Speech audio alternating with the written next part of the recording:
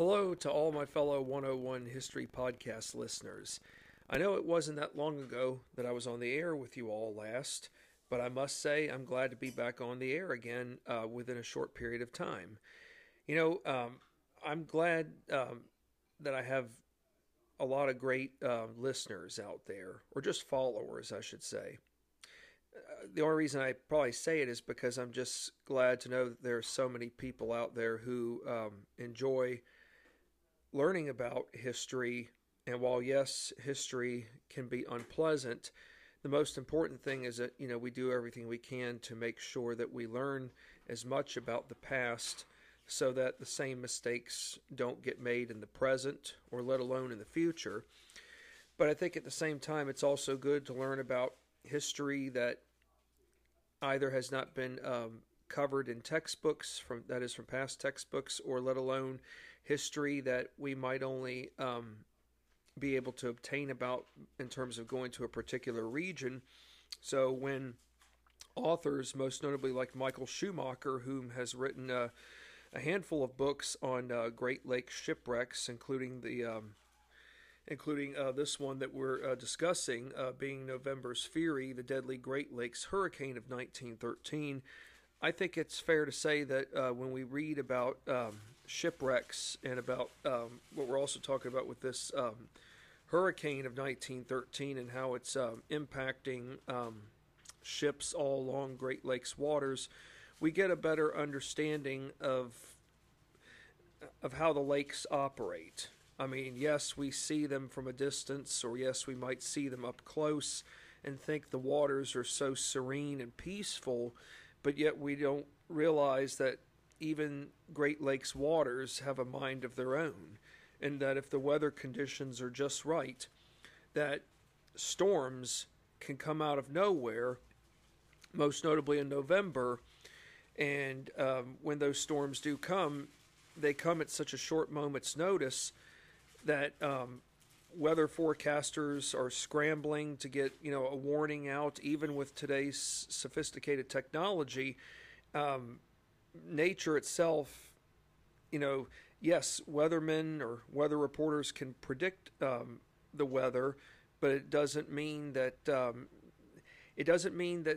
for one, that they might always be on target with their forecasts, but it's just the greater elements of Mother Nature, and when Mother Nature strikes, it's a question of how well prepared are you going to be even when it's least expected. So I think we have to remind ourselves that whenever we are learning about the Great Lakes, we have to be reminded of the fact that, yes, when we see them up close or from a near distance or see pictures of them, we think that it's easy to think that they're all peaceful and serene and calm waters, but what we fail to realize is that when the weather changes, so many unknowns can occur. We can be prepared, but even with all of our preparation, Mother Nature will still have the final say.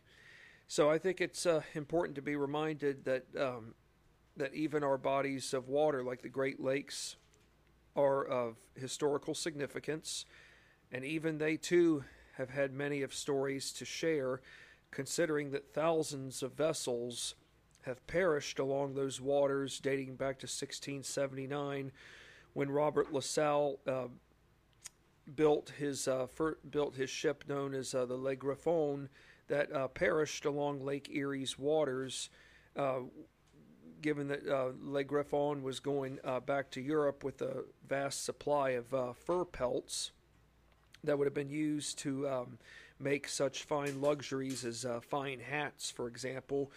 But for almost now 243, rather I should say for 343 years, I should say, the Great Lakes have wreaked havoc on ships of all sizes. So let's just be reminded that no matter how far we've come, we still have a lot to learn, and we still have to be reminded that when it comes to being out on the waters, that Mother Nature calls the shots, and she will have the final say over whether or not over whether or not survival in general prevails. But maybe it's fair to say that us humans are the ones that have the ability to determine whether or not our actions that we are engaging in will ultimately determine that the greater likelihood of our survival along the waters. Well, I think it's fair to say that it might be time to move on and start focusing on this particular segment. And what we're going to be discussing in this segment is some unique various aspects, or rather elements, I should say. When with regards to elements, we're going to be learning more about such things like wind velocity. I know I've mentioned some of that already, but we're going to be learning some other stuff regarding wind velocity, and we're going to also learn some other essential factors that do play a part when it comes to a storm that brews, or a storm that is making its way. We should just be reminded that storms just don't happen with a magic wand. There are all kinds of elements that play out in terms of factors that contribute behind the greater storm itself. And we will also learn about survival along the waters of the Great Lakes involving a couple of ships. So our first leadoff question for this podcast segment is going to be the following. To November's Fury, the Deadly Great Lakes Hurricane of 1913 by Michael Schumacher. So let's fasten our seatbelts and get ready to go. So our first leadoff question is the following. When did Captain John Duddleson of the L.C. Waldo first begin working in the commercial shipping industry? Remember, we talked about the L.C. Waldo from the previous podcast, and we learned some things, most notably that Captain Duddleson left on the morning of the 7th to go on to Lake Superior's waters. But by the time he and his crew departed from their port station out onto the waters of Superior, the Weather Bureau had not issued that gale warning for western Minnesota. So when do you all think Captain John Duddleson of the L.C. Waldo first began working in the commercial shipping industry? Did he start working in the commercial shipping industry before the Civil War began? Did he start just after the Civil War? What do you all think? Do you think he began this in this industry before or right after the Civil War? The answer is choice B, right after the Civil War. He began working in the commercial shipping industry during the summer of 1867. So that's 2 years after Robert E. Lee surrendered to Ulysses Grant in April of 1865 at the Appomattox Courthouse in Appomattox, Virginia. So come 1913, it's fair to say that John Duddleson, captain of the L.C. Waldo, has been in the commercial shipping industry for 46 years. That's a lot of time. And it turns out that Duddleson himself was a Civil War veteran. He was a part of, he served under General William Tecumseh Sherman and was even part of the famous March to Sea. I should point out that, yes, by 1913, Captain Duddleson, it would be fair to say that he's been in the, he's about 65 years old. And he followed in the footsteps of two uncles whom had made their profession by working along the waters. Now, he started out working as a wheelsman. Does anybody know what a wheelsman does? A wheelsman or a wheelsman is a crew member whom steers the boat. And come the age of 27, or rather I should say when John Duddleson reached the age of 27, he began commanding his first vessel. So it would be fair to say that that he would have commanded his first vessel somewhere during the time of the mid-1870s. Now, when do you all think the L.C. Waldo was first built? Was it built before 1900 or after 1900? It was built before 1900 in the year 1895. But come spring of 1896, Captain Duddleson, or rather I should say John Duddleson, became the L.C. Waldo's commander. And what do you know? By 1913, he is still commander of the L.C. Waldo. So the L.C. Waldo has only known one commander, being that of Captain John Duddleson. Now, given that Duddleson's boat was already out on Lake Superior's waters before and after the Weather Bureau had issued its gale warning for western Minnesota, being that of Friday, November 7th, how bad had weather conditions turned? Well, would you say that they turned severe? Would you say that they had become moderate? Or would you say that they were hardly bad at all? Well, it would be wishful thinking to say that they were hardly bad at all, but the answer is choice A. The weather conditions had turned very, very severe, meaning that they were taking a turn for the worse. The skies had intensely darkened. You know, when I think of dark skies, I think of a dark black sky, or let alone a dark blue sky. That to me indicates that severe thunderstorms are about to make their way, or about to happen. So the skies have become intensely darkened, and then you've got waves that are building. That is, waves. The seas are building with waves, and these waves are showing signs of that they are going to accelerate on a scale that maybe hasn't been seen before. So we're looking at intense levels of acceleration that it's only just a short matter of time before these waves are going to make their impact. Captain Duddleson wanted to go another 45 miles to the southwest, where the Keweenaw Peninsula lied, and he hoped that by reaching the Keweenaw Peninsula that his ship and crew would be able to wait out the storm.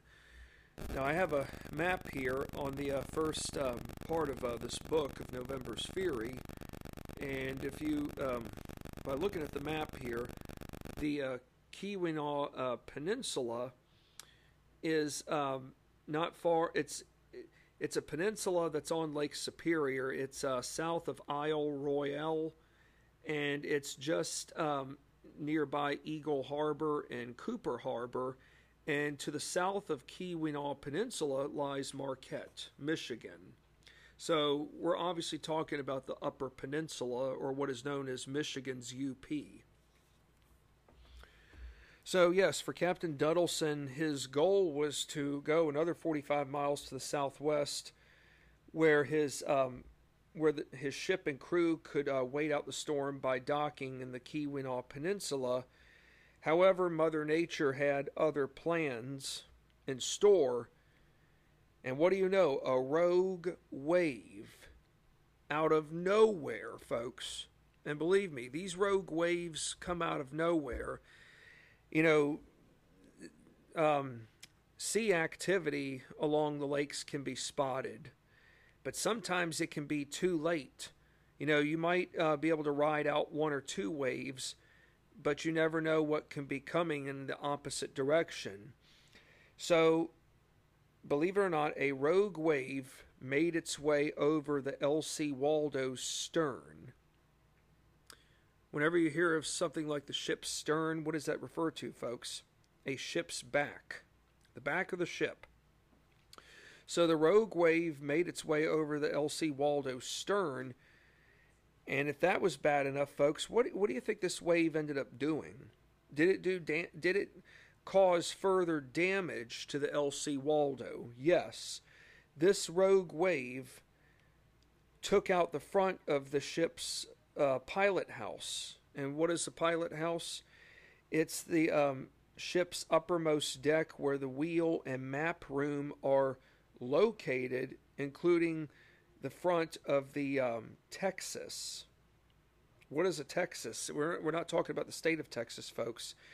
Whenever you hear of a term called Texas on a Great Lakes vessel, for example, that refers to the deck below the pilot house where the captain and crew's living quarters are located. Can you believe that, folks? This rogue wave not only made its way over the L.C. Waldo stern, but it was so powerful that it took out front of the pilot house, the uppermost deck.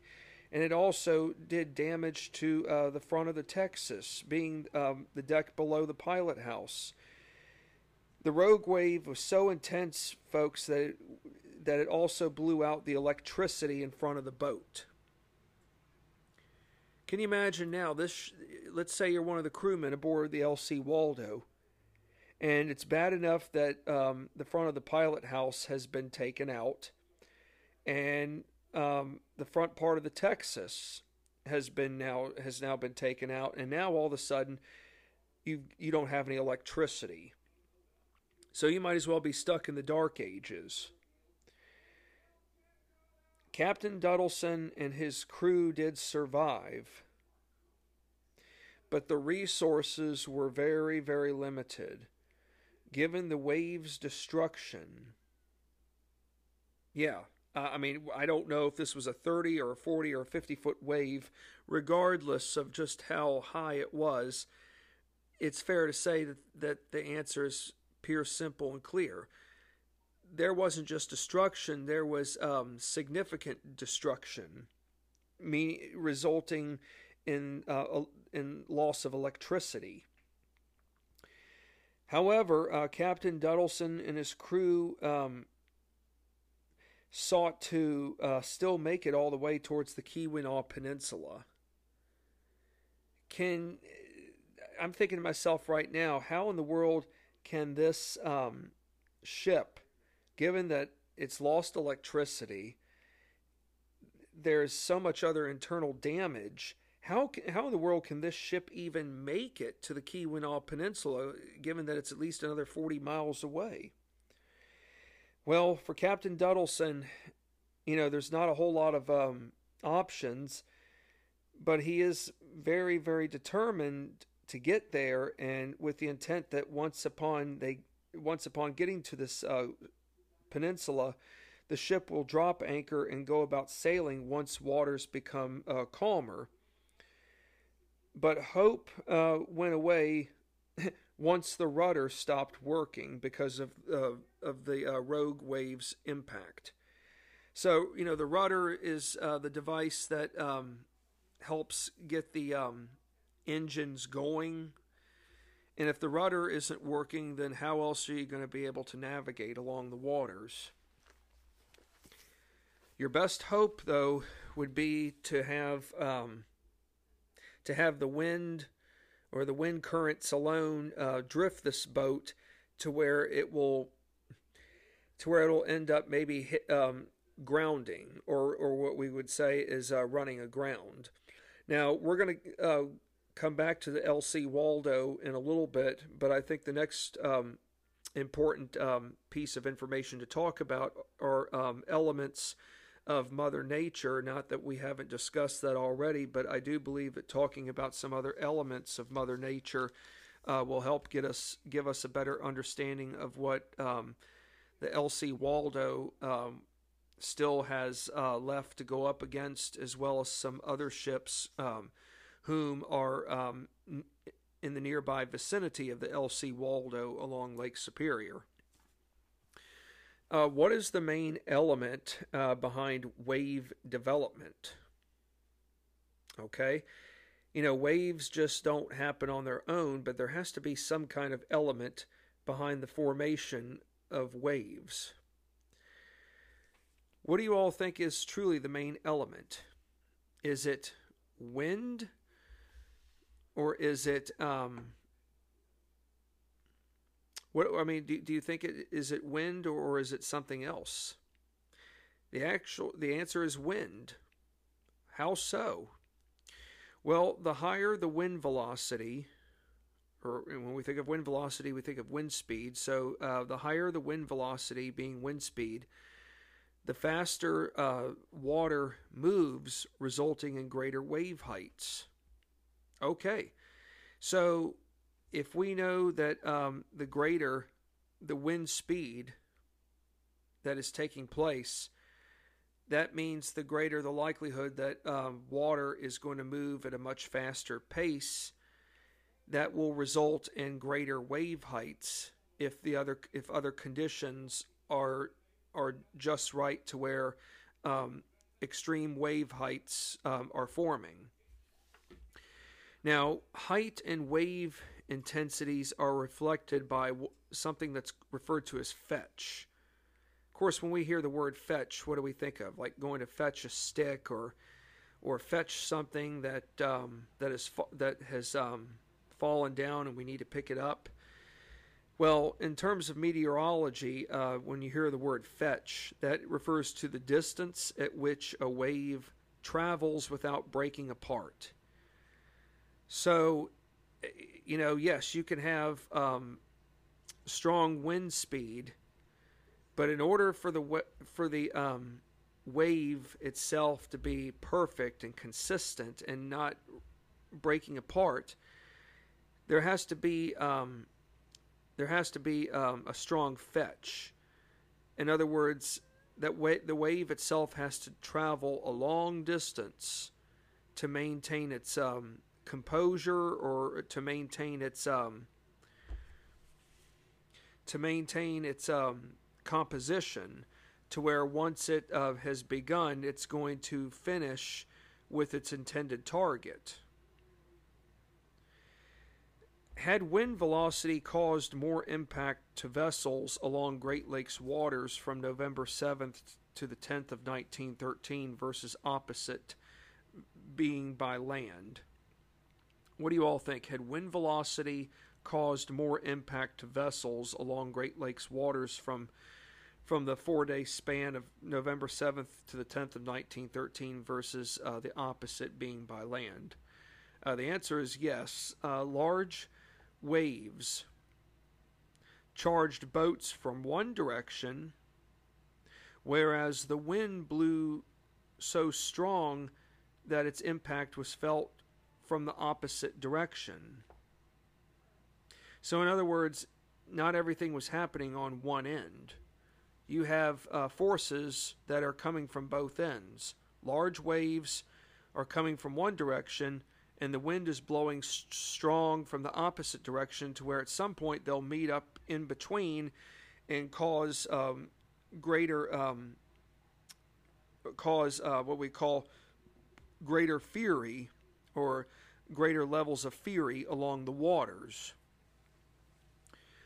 Wind velocity made its presence known around the Great Lakes shoreline. So it is fair to say that even the shorelines of the Great Lakes waters are not spared. Well, what do you think? What do you think lies near shorelines? Of course, we could say this even with the coast. That is, like, beachfront properties along the East Coast, being the Atlantic Ocean, or along the waters of the Pacific Ocean on the West Coast of the United States. But shoreline along the Great Lakes, we can think of like homes whose properties are not far from the shoreline. So they obviously are going to bear the brunt of the storm. So windows, for example, windows from a home can be taken out, or they can be blown in. You can have trees being uprooted, which did happen. And even worse, telephone poles got knocked down. So if the telephone poles got knocked down, folks, what does that mean? If the telephone poles got knocked down, you've lost electricity. And we're not talking for a couple of hours. We could, depending on where you live and the intensity of the storm, you could be without power for a week, or maybe 2 at most. Did wind velocity make its presence known to cities nearby or right on Lake Michigan? I would say the answer is a definitive yes. Now, when I think of cities on Lake Michigan, there are a couple that come to my mind, one of them being Chicago, Illinois, another Milwaukee, Wisconsin. Green Bay, Wisconsin's another. And Lake Michigan goes all the way as far south as into Gary, Indiana, which is located in northwest Indiana, just west of South Bend. Gary is not far from Chicago, Illinois, for that matter. But Lake Michigan's southernmost point is right along the line between Illinois and Indiana, Chicago to the west and Gary to the east. So, so it is fair to say that yes, that wind velocity did make its presence known to cities nearby or right on Lake Michigan. But for starters, Lake Michigan's southern end saw winds from the north build large-scale seas, meaning that waves, or I should say rogue waves, were going to unleash their fury. Secondly, cities like Milwaukee, Wisconsin, and Chicago, Illinois witnessed huge waves take out, most notably in Milwaukee, Wisconsin, an existing breakwater project was severely impacted by the storm. And do any of you all know what a breakwater project is in reference to? Well, a breakwater, rather, I should say, is a barrier that is built out into a body of water that whose purpose is to protect the coast, or let alone, I should say, a harbor, from rogue waves. And so, therefore, folks, to think about this, a breakwater was taken out by these massive rogue waves. So even a breakwater, no matter how far it's out into a body of water, is not immune from Mother Nature's fury in the form of rogue waves. In Chicago, Illinois, a couple of men got lifted into the air only to be sent into the Chicago River. Can you imagine witnessing somebody getting lifted into the air only to be thrown into a river? This isn't magic, folks. I mean, this is real life right here. I don't know if these men even survived or not, but the sheer force of being thrown so violently into a river, you would hope that they could have survived, but you just don't know. I mean, that's how unpredictable Mother Nature can be.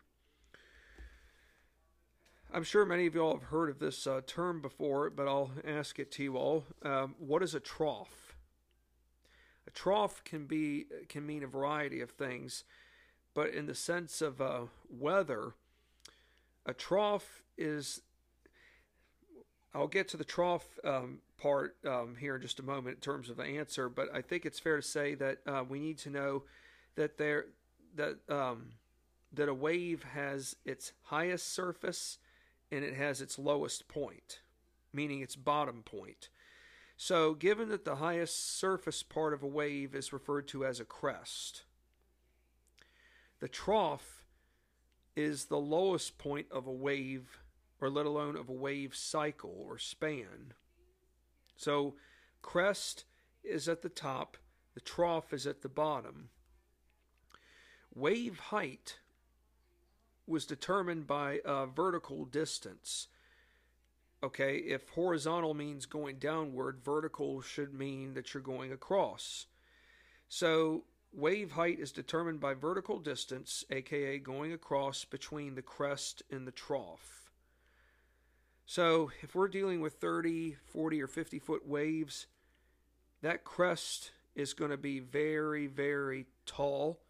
And even though the trough might be at the bottom, the trough still carries power. So when you've got these two forces working together, a crest and a trough, to help support a rogue wave, the results are going to be beyond powerful, if you ask me. Did a ship endure a trough? Not just a trough, but a trough's wrath. Yes, that ship was known as the Cornell. The Cornell was a 454-foot straight decker. She endured a trough's wrath through sudden wind direction shift changes. You know, it's one thing for winds to be coming, say, from the north, and all of a sudden they come out of the northwest. That's yes, you know, one could say, oh, well, the winds are still coming in a northerly direction. Well, just because they go from north to northwest, it doesn't mean that everything's going to remain the same. These sudden wind direction shift changes caused large seas to slam directly into the Cornell's bow, and the front being the front section. The vessel was caught in the trough for 13 hours, folks. And believe it or not, the ship miraculously survived. To me, that is a true act of God. God must have been looking after them. But then again, I think it would be fair to say that even God himself, he's always looking after the sailors, or rather I should say the captain and the crews of the ships, even when the skies of November turn gloomy. Another unique line to Gordon Lightfoot's song, The Wreck of the Edmund Fitzgerald, which he composed a year after the Fitzgerald sank, which would have happened in 1976. There was a line in that song that was titled as follows: "Does anyone know where the love of God goes when the waves turn the minutes to hours?" In other words, many of storms, sailors would be accustomed to seeing waves come but not last very long. But when a succession of waves, like those Three Sisters waves, come, it feels as though these waves are coming left and right without any end in sight. And the minutes do become hours because, you know, for the crew that's enduring the wrath of the waves, they have to ask themselves, how much longer can this go on before we succumb to Mother Nature? You know, I don't think it's a question of God punishing the captain and his crew, but you know, God is looking after them. And yes, it's tragic to know that that yes, there have been thousands of shipwrecks along these waters, but for those whom have perished along the high seas of the Great Lakes, once they have passed on and their ships are down at the bottom, that has become their resting ground. It's their place of respite, to where they are no longer suffering. That's my take on it, but we just should remember that even when the waves do turn the minutes into hours, we just need to be reminded that God is still looking after those whom are facing peril along these waters. Now, come Saturday morning of November 8th, was Captain John Duddleson's vessel, the L.C. Waldo. Okay, we're coming back to the Waldo. Was Captain Duddleson's vessel, the L.C. Waldo, still afloat? Yes, but given how much damage was already sustained internally, the greater challenge pertained to the course of direction. In other words, where is this ship going to go? Captain Duddleson really wants the ship to somehow miraculously make it to the Keweenaw Peninsula, but without a rudder and without any electricity, it's going to take an act of God for Duddleson and his crew to even survive, regardless of where they get, regardless of what direction the winds will take this boat. So, regardless of how bad conditions presented themselves, and this is something we've got to be reminded of, folks, a captain has to remain calm even under the most dire of circumstances. So, a captain can never really show his true fear. In other words, a captain has a right to be concerned. But if a captain starts panicking, if a captain starts to lose it, how do you think that's going to make the rest of the crew feel? Is it fair to say that the rest of the crew will still have confidence in his captain? Or in their captain, I should say? Probably not. So a captain, even under the most dire of circumstances, like given what has happened now with the L.C. Waldo, Captain John Duddleson has got to remain calm, and he has got to let his crew know that, yes, internally he is worried, but he can't let it be shown, to the point where if it does become known, how is the crew going to respond, and how is everybody going to work together to get through this current crisis? So a captain's facial expressions alone could determine where his state of mind might lead him to in decision making. And as I said earlier, captains could show concern. But the problem is this: once fear sets in, all good qualities of effective leadership to good judgment become jeopardized. So the storm on Saturday morning of November 8th was producing 70-mile-per-hour winds, sending the L.C. Waldo towards the path of where the Keweenaw Peninsula lied. Okay, that's good. But concerns knowing that the vessel itself could hit a shoal. And what is a shoal, folks? A shoal is a shallow area of water that contains a sandbar, a reef.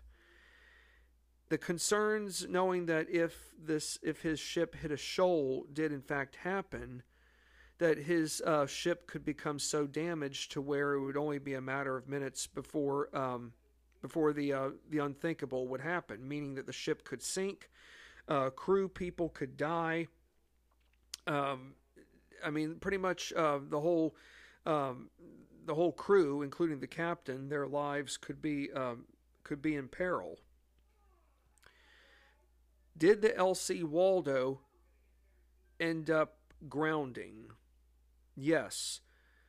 The vessel's bow struck first, given it had gone right onto the rocks. The deck started splitting in the midsection. That's not good, folks. If a deck is splitting in the midsection, that means that a ship is in not just in trouble, it's in major trouble. Captain Duddleson notified the engine room with the following order: "Flood the ship! Flood the ship!" What does it mean by flooding the ship?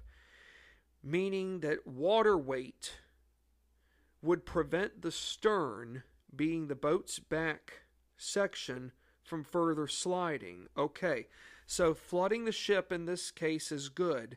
That fill the ship with as much water, because if there's not a whole lot of water, then the greater the likelihood that the ship's back section is going to slide backwards to where it will ultimately sink, and sink fast enough to where, sadly, the crew would face the inevitable ultimate death. So the key here to flooding the ship is that the greater amount of water weight would prevent the stern, the boat's back section, from further sliding. The good news is that everyone aboard the L.C. Waldo, including Captain Duddleson, survived the grounding. However, there wasn't a whole lot available at the current moment for long-term survival. In other words, they didn't have any significant amount of food rations that would last them for at least a week at most. So, and to make matters worse, there was no heat aboard this ship, considering that electricity had been taken out. So, and lastly, there's no means of escaping the vessel. Why not? Well, isn't this ship supposed to have lifeboats? Yes, but the storm took out all the lifeboats. I don't know how many lifeboats the L.C. Waldo had, folks, but if the storm took out this ship's lifeboats, then that ought to tell you something right there as to just how strong this storm was. It's one thing for, as we said earlier, for a wave to go over the ship's bow. It's one thing for the waves to go over the stern. But for rogue waves to take out parts of the pilot house, the Texas being the deck below the pilot house, to taking out being so strong that that electricity was being taken out, and now all of a sudden it's taken out lifeboats. Yeah, that is what I might like to call the equivalent of a Three Sisters wave, or Three Sisters waves. The first one coming fast, usually about it's bigger than the average wave, being 1.5 times bigger than an average wave. The second one following just as ever so closely behind the first. That third wave being the equivalent of the height of the first two waves. Yeah, to me, the destruction that the L.C. Waldo endured might as well have been the equivalent to a Three Sisters waves best case scenario. Now, there was another freighter that somehow ran aground along the Keweenaw Peninsula just a few miles west of where the L.C. Waldo had run aground. This ship was a British-built freighter known as the Turret Chief. It was a 257-foot freighter.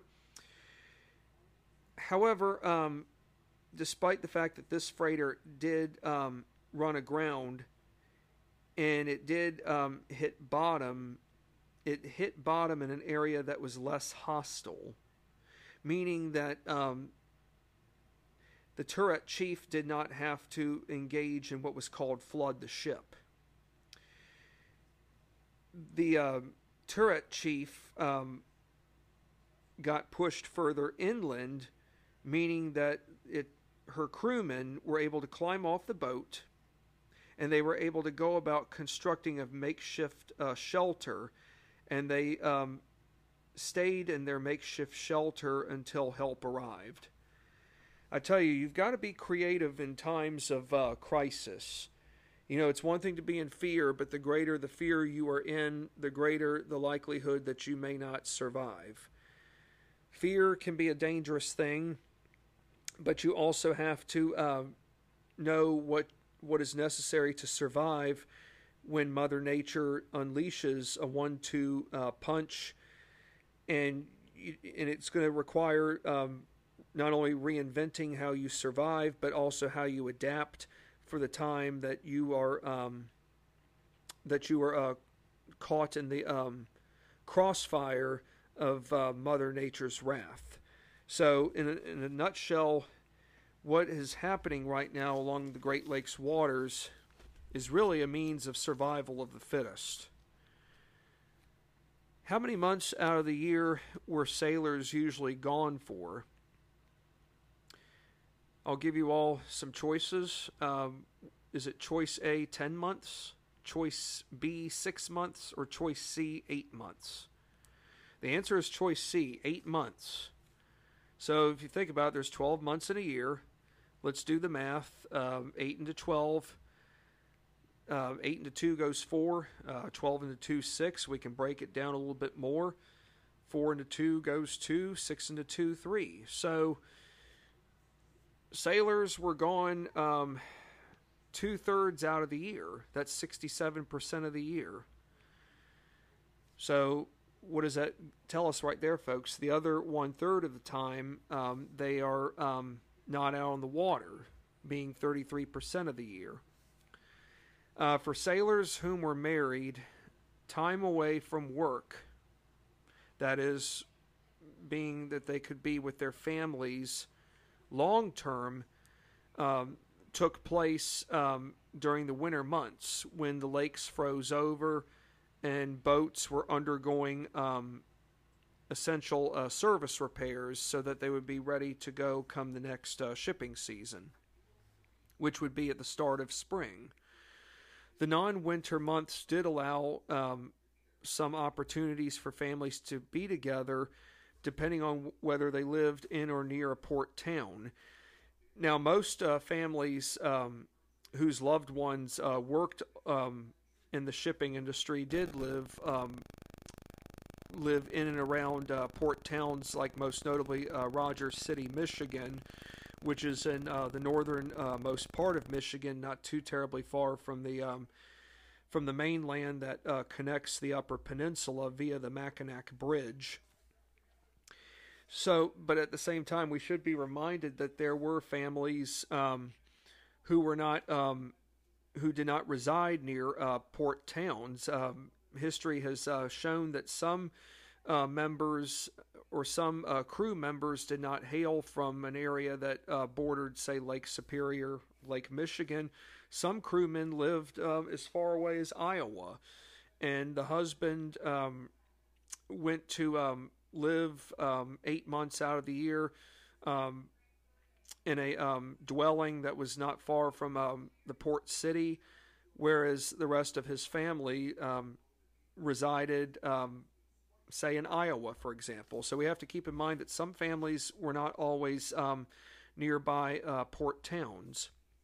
So while husbands were away on the waters, the wives ran the home, from managing a family, running, or rather I should say maintaining the finances, to raising children, to staying on top of things in general.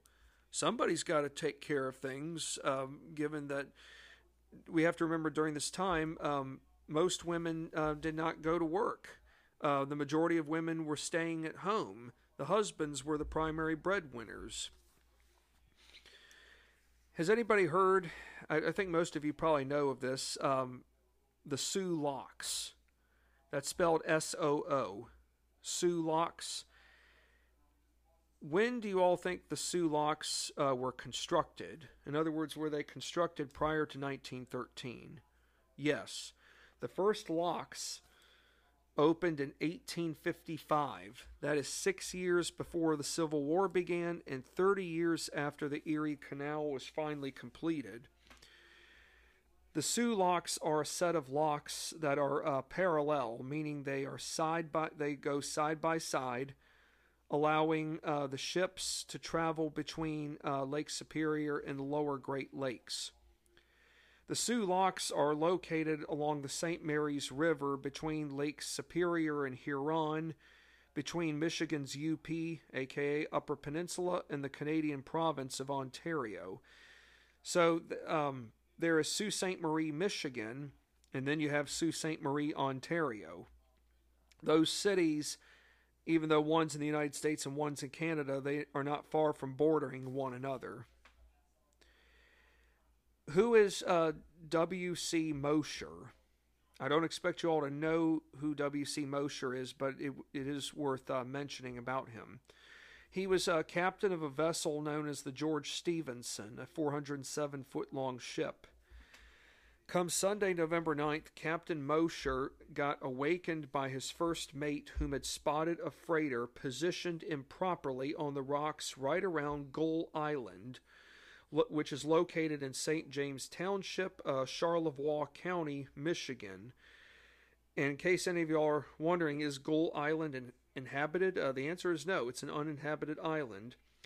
Captain Mosher could see just how bad the freighter nearby appeared, and it just so happens, folks, that this freighter was none other than the L.C. Waldo.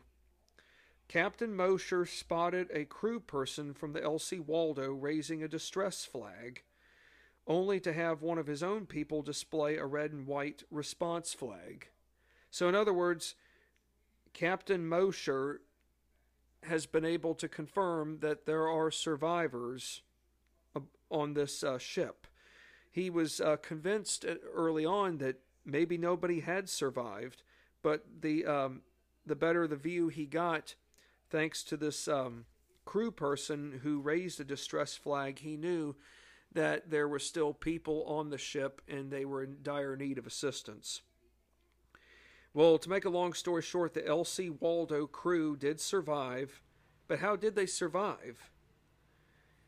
Well, they survived by means of heat. Well, Obviously they didn't have any electricity on the ship because of the rogue wave, but how did they come up with heat? They used, the crew took wooden material from furniture to picture frames that got broken into pieces, which helped fuel the fire built in the Waldo's bathtub. I tell you, once again, folks, people have to be creative. I mean, I think we have to be creative all the time, but the wrath of this storm and what it has contributed, those whom are still in survival mode, you either are going to make it or you're not going to make it. But if you are going to make it, you're going to have to come up with some creative stuff, and you've got to do it fast. And to take wooden furniture as well as wooden picture frames, and to be able to break them into pieces and be able to help fuel a fire, that is, to keep the flames going, that's what I call brilliant ingenuity under the most trying of circumstances.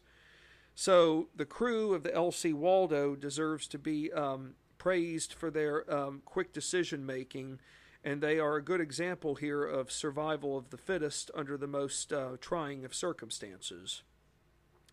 Well, I thank you for your time as always, and I look forward to being back on the air again. And when we are on the air again next, we're going to be into what's called Chapter 2 of this book, with the title called "So Violent a Storm: Apocalypse on Lake Huron." If I'm not mistaken, we had mentioned early on that 8 vessels sank on Lake Huron, resulting in the loss of epic proportion of human life. And it is important that we discuss about what took place on Lake Huron. And when I'm on the air again next, we will start learning the most essential of information about just how quickly weather conditions changed on Lake Huron to where the unthinkable did in fact happen. I don't know if we'll be able to get it all done in one podcast, but what I do know is that with time, we will be able to learn everything there is essential.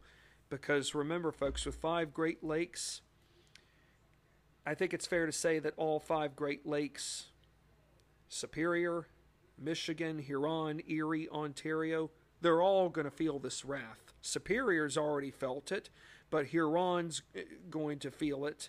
Michigan's probably feeling it already, but the bottom line is that nobody's escaping the wrath.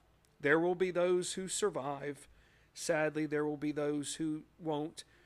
Yes, there will be acts of heroism, bravery, but there will also sadly be acts of cowardice. Not so much on the part of ship captains, but by shipping companies and officials, which we will talk some more about in the next podcast session. Well, thank you again, and I look forward to being back on the air. Thank you again, as always, for being ardent listeners. You guys are amazing. Continue to do what you all do, and continue to get that word out with Anchor Podcast. Thank you, and stay safe.